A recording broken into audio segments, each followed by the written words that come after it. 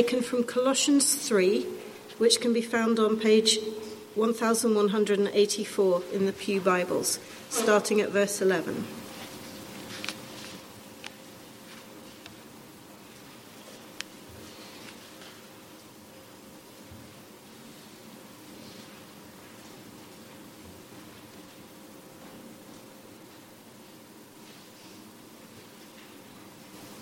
Colossians 3, verse 11 to 15. Here there is no Gentile or Jew, circumcised or uncircumcised, barbarian, Scythian, slave or free, but Christ is all and is in all. Therefore, as God's chosen people, holy and dearly loved, clothe yourselves with compassion, kindness, humility, gentleness and patience. Bear with each other and forgive one another if any of you has a grievance against someone. Forgive as the Lord forgave you. And over all these virtues put on love, which binds them all together in perfect unity. Let the peace of Christ rule in your hearts, since as members of one body you were called to peace. And be thankful.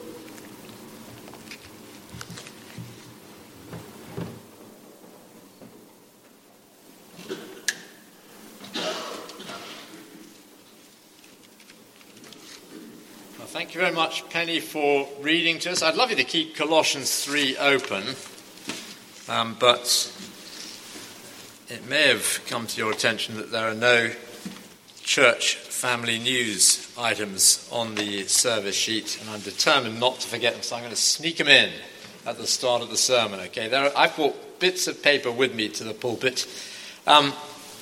This is a little flyer for the pancake party, which may not be something that you are desperate to come to, but you're warmly included. It says, all welcome, Tuesday the 13th of February. There's a delicious looking stack of pancakes there, 5 to 6:30 p.m. in the North Building. I like those sorts of events for the way they bring together all ages in the church family. So please consider yourself welcome to come, even on the cooking end, but certainly on the eating end with the pancake party. That must mean that Lent is not far off. The following day will be Ash Wednesday. We will have a 2:00 communion service here on the Wednesday, in lieu of there happens to be a Wednesday afternoon Bible study, which will be subsumed by that communion service. So other home groups will happen as normal on that. If you were wondering what happens in the home groups, there's a little card like that has the information about it on there, and that reveals that the studies in the Sermon on the Mount will go through Lent. We're not, with newish Bible study groups, going to upset the apple cart and change things around and have a Lent course or anything like that this year.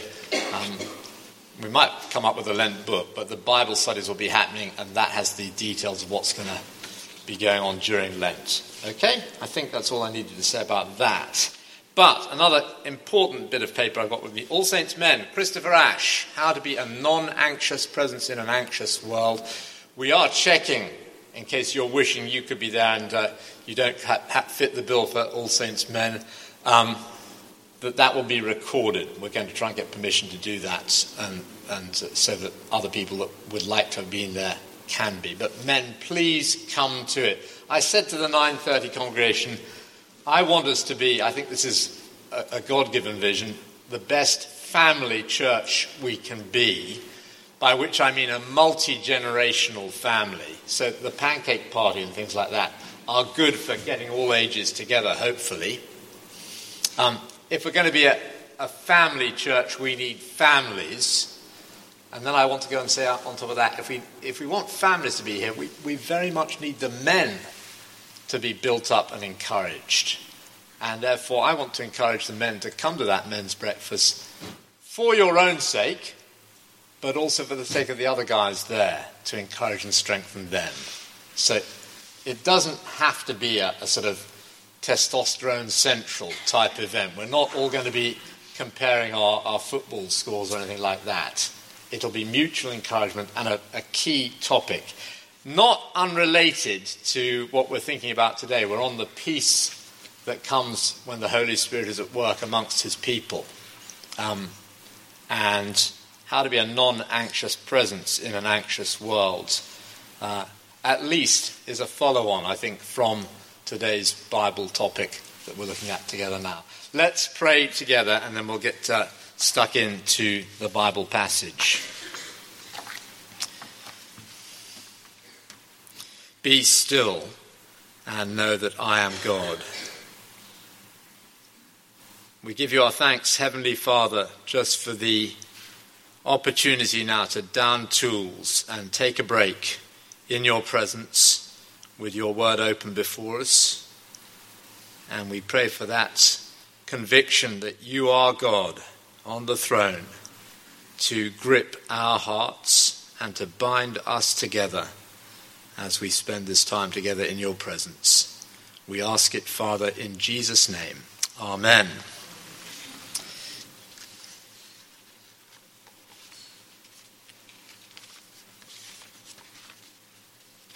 I have multiple bits of paper on top of the sermon, obscuring it from view. Let me tell you about an occasion once when Mother Teresa was asked what she thought was the world's worst disease.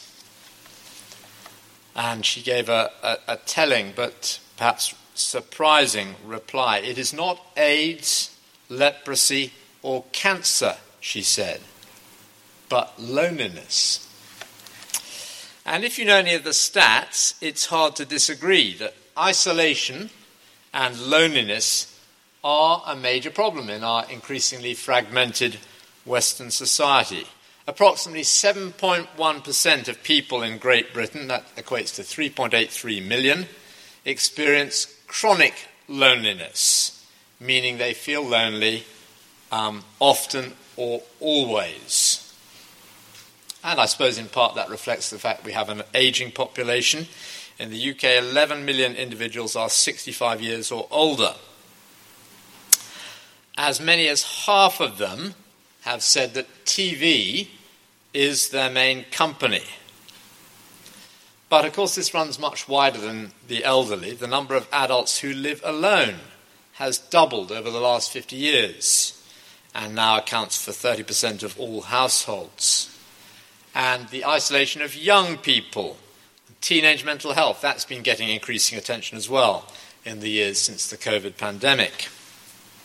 Now, if you add to that sense of sort of loneliness and isolation that people feel, the fact that we are polarized by all the different views and lifestyles that are in circulation, with the cancel culture, as it's called, pitting people with sincerely held beliefs in opposition to each other, and you put that alongside the sort of loneliness that people feel, or isolation, that polarization alongside it, that affects the social cohesion we feel as well, doesn't it?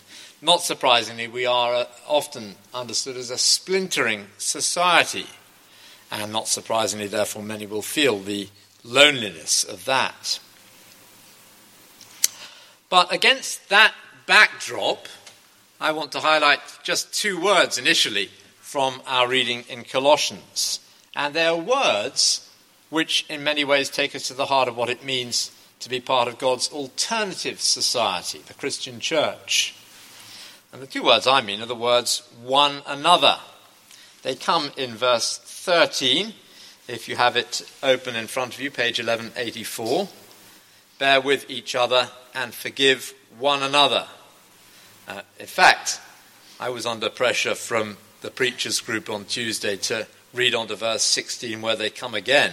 Let the message of Christ dwell among you richly as you teach and admonish one another with all wisdom.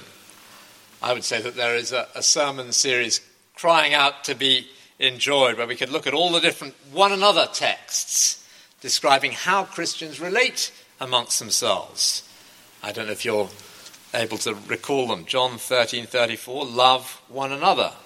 Hebrews 10:25, encourage one another. Galatians 5, bear one another's burdens. Ephesians 5:22, submit to one another. James 5, confess your sins to one another. And actually there are plenty of other ones I could mention as well. But God's answer to the splintering of human society is the one anotherness of the church, his people. And that's very apt as we finish the week of prayer for Christian unity, and as we consider today that peace is one aspect of the fruit of the Spirit. Somebody once said that Christianity which doesn't start with the individual never starts. In other words, that one by one we need to come personally to Jesus Christ. And without that personal relationship with Jesus, we haven't even begun. Christianity which doesn't start with the individual never starts. But then they continued, Christianity which ends with the individual ends. Because, of course, the individual relationship must, if it's not to die, open outward to others. It can't stay a private matter.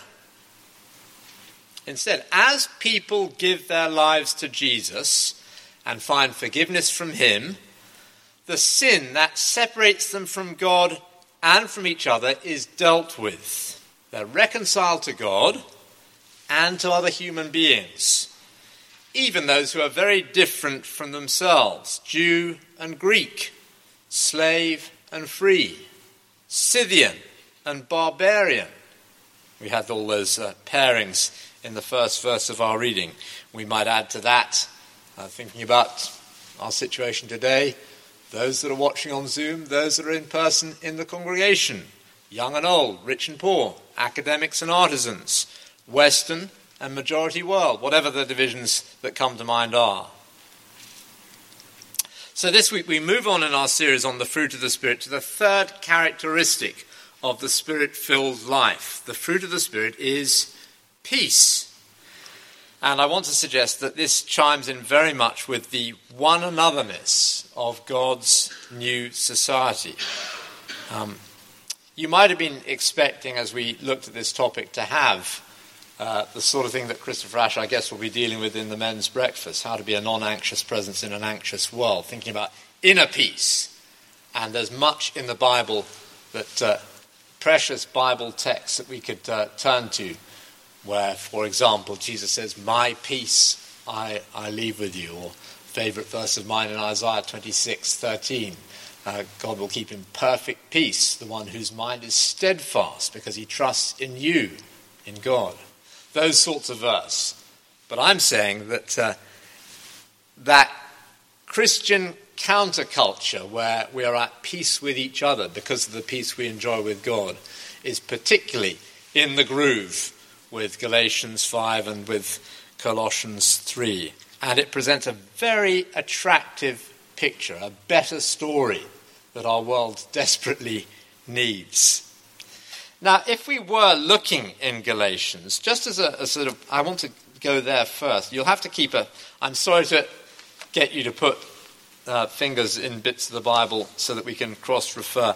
It occurred to me that we're looking at Galatians 5 sort of in our series on the fruit of the Spirit. And I wanted to make the point partly from Galatians today.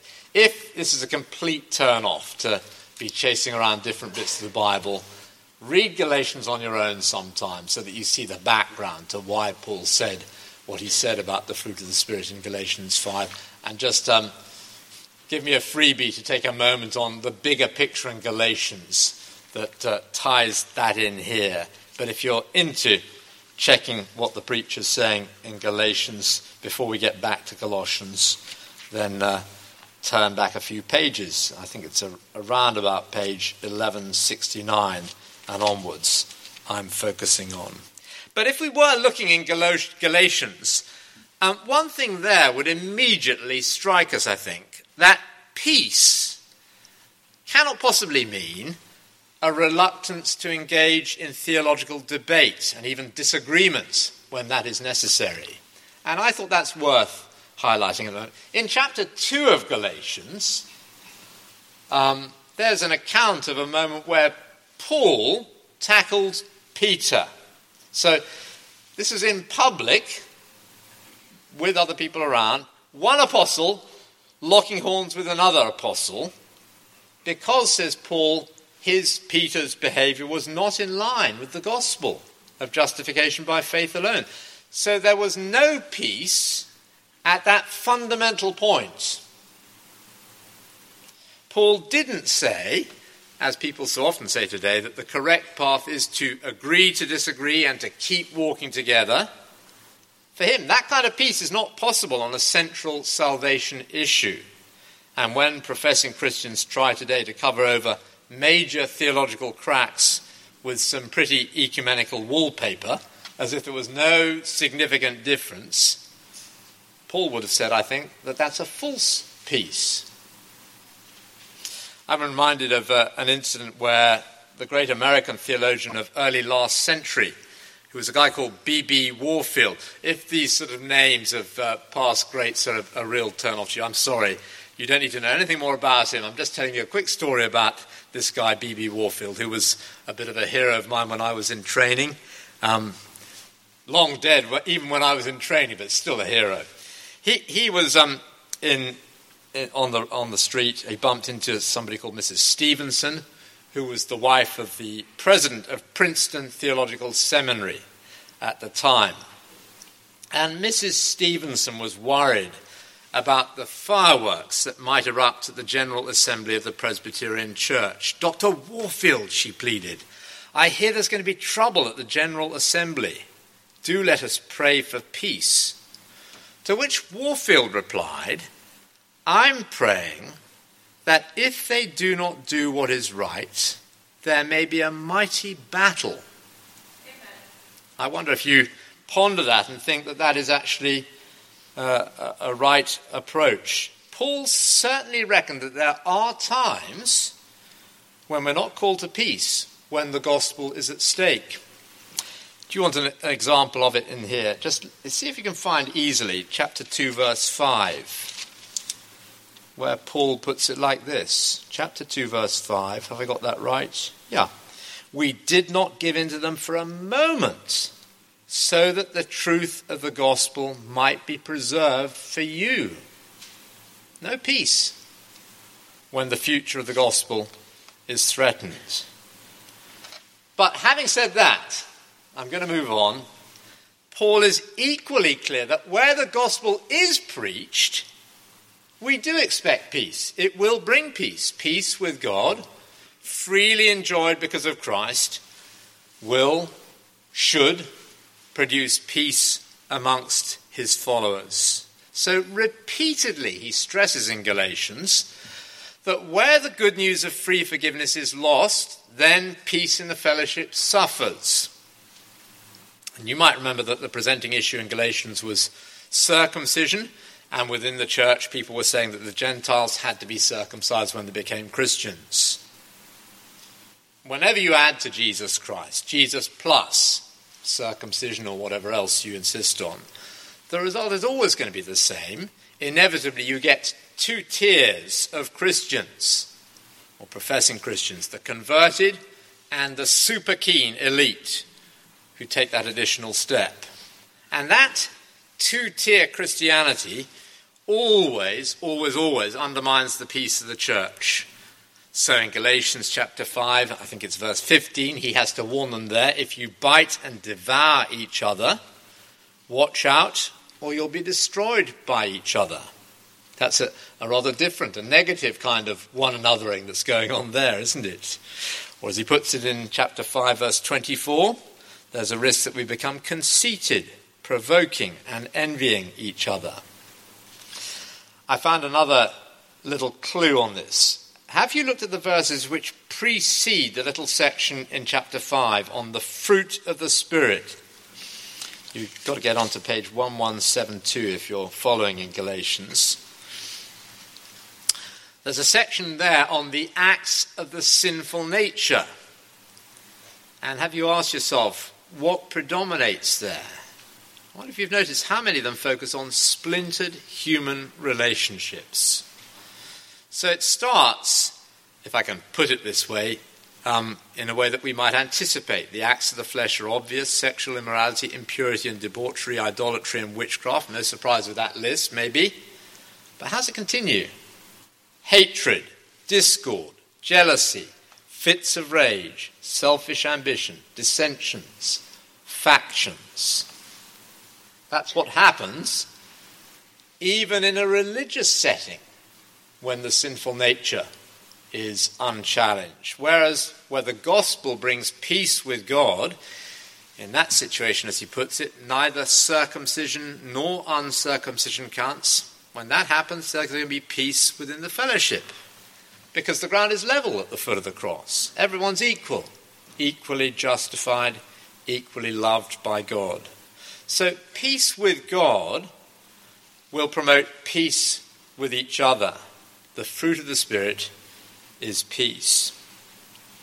So much for a little romp in Galatians. Let's get back to Colossians and focus on our reading from Colossians chapter 3. You've got to just flip on a few pages to page 1184. Now, the word for peace comes in verse 15 explicitly. Let the peace of Christ rule in your hearts. And those words have been misunderstood. They aren't, in fact, I don't think, about how God guides us. Perhaps you've heard somebody say, if you're faced with a difficult decision, maybe you've got to choose between two possible courses of action, and there doesn't seem to be too much difference, too much to choose between them, which job to take, what to do as a church council. Well, pray about it and then consult your heart, because God will guide you by giving you a sense of peace, by lifting any sense of anxiety about one of the two, so you know the right way forward. Don't you decide. Let the peace of Christ act as the umpire in your hearts. And I want to suggest that is, you might find other bits of the Bible that give you that sense of an anxiety being a warning against something not being the right course of action. But my problem is that I am quite capable of feeling a sense of peace about something which is not at all God's will. And it's a dangerous way, therefore, for us to make decisions, if we're honest. But here, I'm pretty confident it isn't what Paul is meaning anyway. Let me read on in the verse and see if I can persuade you of that. Have a look at it again, verse 15. Let the peace of Christ rule in your hearts, since, as members of one body, you were called to peace, and be thankful. So from that second half of the verse, it's clear, isn't it, that he isn't talking about one individual feeling peace in his or her heart. It's about Christ's peace ruling all the hearts, plural, of all the members of the body. In fact, the preceding paragraph, which we had read by Penny, is crucial to understanding the phrase properly. So let me read verses 12 to 14 again. Therefore, as God's chosen people, holy and dearly loved, clothe yourselves with compassion, kindness, humility, gentleness, and patience. Bear with each other and forgive one another if any of you has a grievance against someone. Forgive as the Lord forgave you.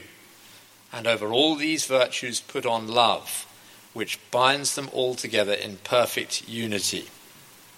That's not always obvious when you see verbs in English, whether they're singular or plural, but these ones are all plural.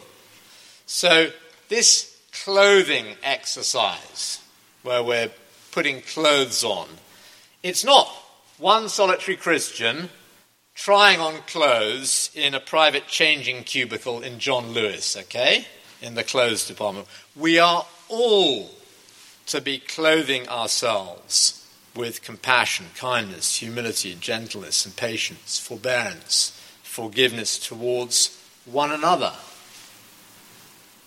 We're all involved. And then over all those virtues, like a great big overcoat, they're to put on love corporately as the binding feature of their church life. There's a lovely phrase in verse 12 which we can't skip over if we're to really get the force of the passage. Paul reminds the Christians at Colossae that they are God's chosen people, holy and dearly loved. And I don't know, maybe that is the one phrase that somebody here needs to be reminded of today. If you are a follower of Christ, you are chosen by God, you're holy. That means he set you and other Christians apart from the rest of the human race. You're special to him, you're handpicked, you are dearly loved. And it may be that somebody comes here today feeling the love tank is pretty low. Say those words to yourself right now. Chosen, holy, dearly loved. If you doubt it, look at how much he loved you, enough to give his one and only Son to die on the cross for you. Now, that applies to the individual, but of course it applies corporately. And I need to see myself that way if I'm following Christ, but I need to see you that way as well. We need to see each other that way. If we have received love like that, then what else can we do but offer that love to each other? So as verse 14 puts it, forgive as the Lord forgave you. And that, it seems to me, that paragraph beforehand makes sense of verse 15. We've all received love and mercy from the crucified Christ. And as in Galatians 5, the ground is level at the foot of the cross, so any grudges and hostility are off limits, or should be, for Christians. We've received peace from Christ, and now that peace is to rule at the very centre of our lives, binding our hearts together. So it's not about my personal peace, but about the harmony and love which is to exist among Christians, because they've all received peace from Christ. I mean, it has hugely important implications for our expectation of church life. It's all too easy to embark on the quest for the perfect church, where we imagine all this sweetness and light. Can I just say, if you're looking for a church like that, then be prepared for a long search. And of course, when you find your perfect church, don't join it, will you? Because you're sure to spoil it. Or at least you will if you're a sinner. We've got to revise our expectations of church. The church at best is Christ's hospital. It wasn't for the healthy he came, but for the sin sick. And it should be no surprise, therefore, to find that there will be quarrels occasionally, disagreements and difficulties amongst Christians. We are sinners. In fact, you could argue that if there aren't such tensions, it probably means we aren't close enough to each other. It doesn't necessarily mean we're in harmony. It means simply that we aren't getting close enough to each other to rub each other up the wrong way. Paul just assumes that Christians will have plenty to forgive each other for. But, here's the good news, if Christ's peace is ruling among us, all those blemishes and faults are simply opportunities to bring Christ's love into play again and again. And his peace should rule in our hearts. I don't know much about the philosopher Schopenhauer. I don't know how to say his name, which country he was from, but I like this quotation. It's my only Schopenhauer quote that I've got in my arsenal, and it's not even a direct quote. But he told about how human beings are like a pack of porcupines huddling close to stay warm on a cold night. Where you can imagine it, can't you? Every attempt for the porcupines to get close to one another results in other porcupines getting injured by the sharp quills, so they have to separate again. And they try to get close again, presumably to provide an answer to the cold, with the same result. They come close to each other, spike each other, separate, coming together only to divide again and again and again. That describes human efforts to create peace. We cannot do it by ourselves. There's only one source of peace which will bring us together and keep us together. His peace, showing in our relationships with one another. Those two important words. Let the peace of Christ rule in your hearts. His peace, the peace given by Jesus through his death for our sins. That peace, let the peace of Christ rule in your hearts. Or put another way, the fruit of the Spirit is peace. In other words, a God-given peace which comes from the Holy Spirit when he indwells us and transforms our lives. What will it mean for the peace of Christ to rule in our hearts? Trying to anchor it in some sort of practical response. And you can probably think of lots of different ways. Maybe you've got areas where the peace is under threat at the moment that you need to give attention to. Well, it must mean that peace, instead of disordered relationships, must be the top commitment, the ruling or governing principle of our lives.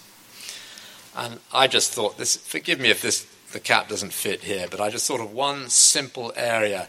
Given the technological revolution in the last few years, might it not apply to the importance of face-to-face relationships for communication between us, particularly the types of communication which might be misunderstood or prone to cause sparks to fly? Make sure, if you're an email sender, that you know how to put the email in the draft box so you can read it again before you press send. I love WhatsApp messages. I don't know if you've discovered them. They're great because you can have a group involved. And they're a great tool, the personal ones, for a quick message of encouragement or for letting somebody know that they're in our thoughts, maybe for reminding a team of an arrangement which has been made. Here's an appointment for the Bible study on Wednesday night, that sort of thing. But have you made a mental note that whilst communication tools can bring great benefits, there are also dangers? Yeah, for passing on information, for arranging practical things like a meeting, WhatsApp is great. But as a way of discussing more complicated things, maybe things where people's feelings are involved, even if we're not aware of that, they can be high risk there, can't they? Much better to meet in person and slow the communication down a bit. Of course, we don't want to do that, but much better to slow it down a bit sometimes so that we can listen as well as speak, particularly if there's a topic where there's going to be quite a bit of to and fro. And, of course, we should take special care if there are other people involved in a chat group. To be this is a note to self, be self-aware enough to notice a tendency, if you have it, as I do, to enjoy stirring the pot with others looking on. Watch out if temperamentally you are someone who speaks first and thinks later on email or WhatsApp. It may not be the best format for you if you press send a bit too quickly. I don't know, we have a lot of different teams in the church that use WhatsApp, and there are great benefits in it. But I strongly recommend not holding team meetings on WhatsApp, as it were. In other words, don't have strategy discussions to and fro on WhatsApp. Do it in person. Because the fruit of the Spirit is peace. I am much more likely to relate to you as someone in the image of God, for whom Jesus died, and in whom the Spirit dwells, if we meet face to face. And if I have received peace from God freely and fully, then for certain God is wanting that peace to bind me together with other believers. Did I promise you that we'd finish in Philippians? Can you flip back to Philippians for a prayer?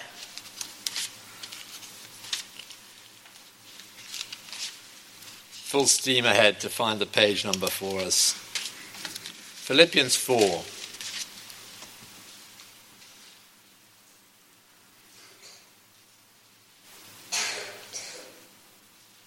While you're finding it, let me remind you about that men's breakfast. Take a card just to remind you of that important topic. Pray for it at least, how to be a non-anxious presence in an anxious world.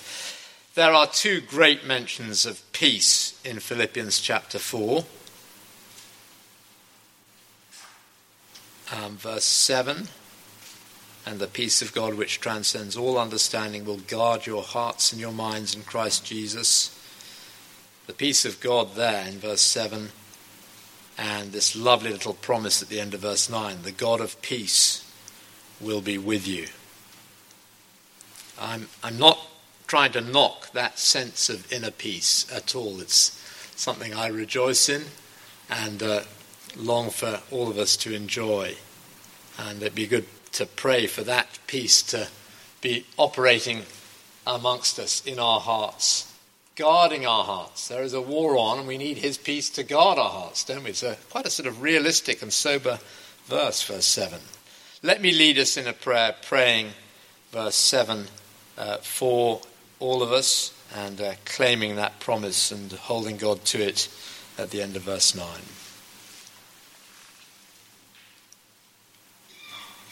So may the peace of God, which transcends all understanding, guard our hearts and our minds in Christ Jesus, the Prince of Peace. And we pray you'd help us to drill into the wonderful peace that he secured for us when he died for us on the cross, and to enjoy it in our lives day by day, and indeed in our relationships with each other. Thank you for this gracious promise that you, the God of peace, will be with us. We hold you to that, Father, and pray that you would make that true in our experience throughout this coming week. In Jesus' name, amen.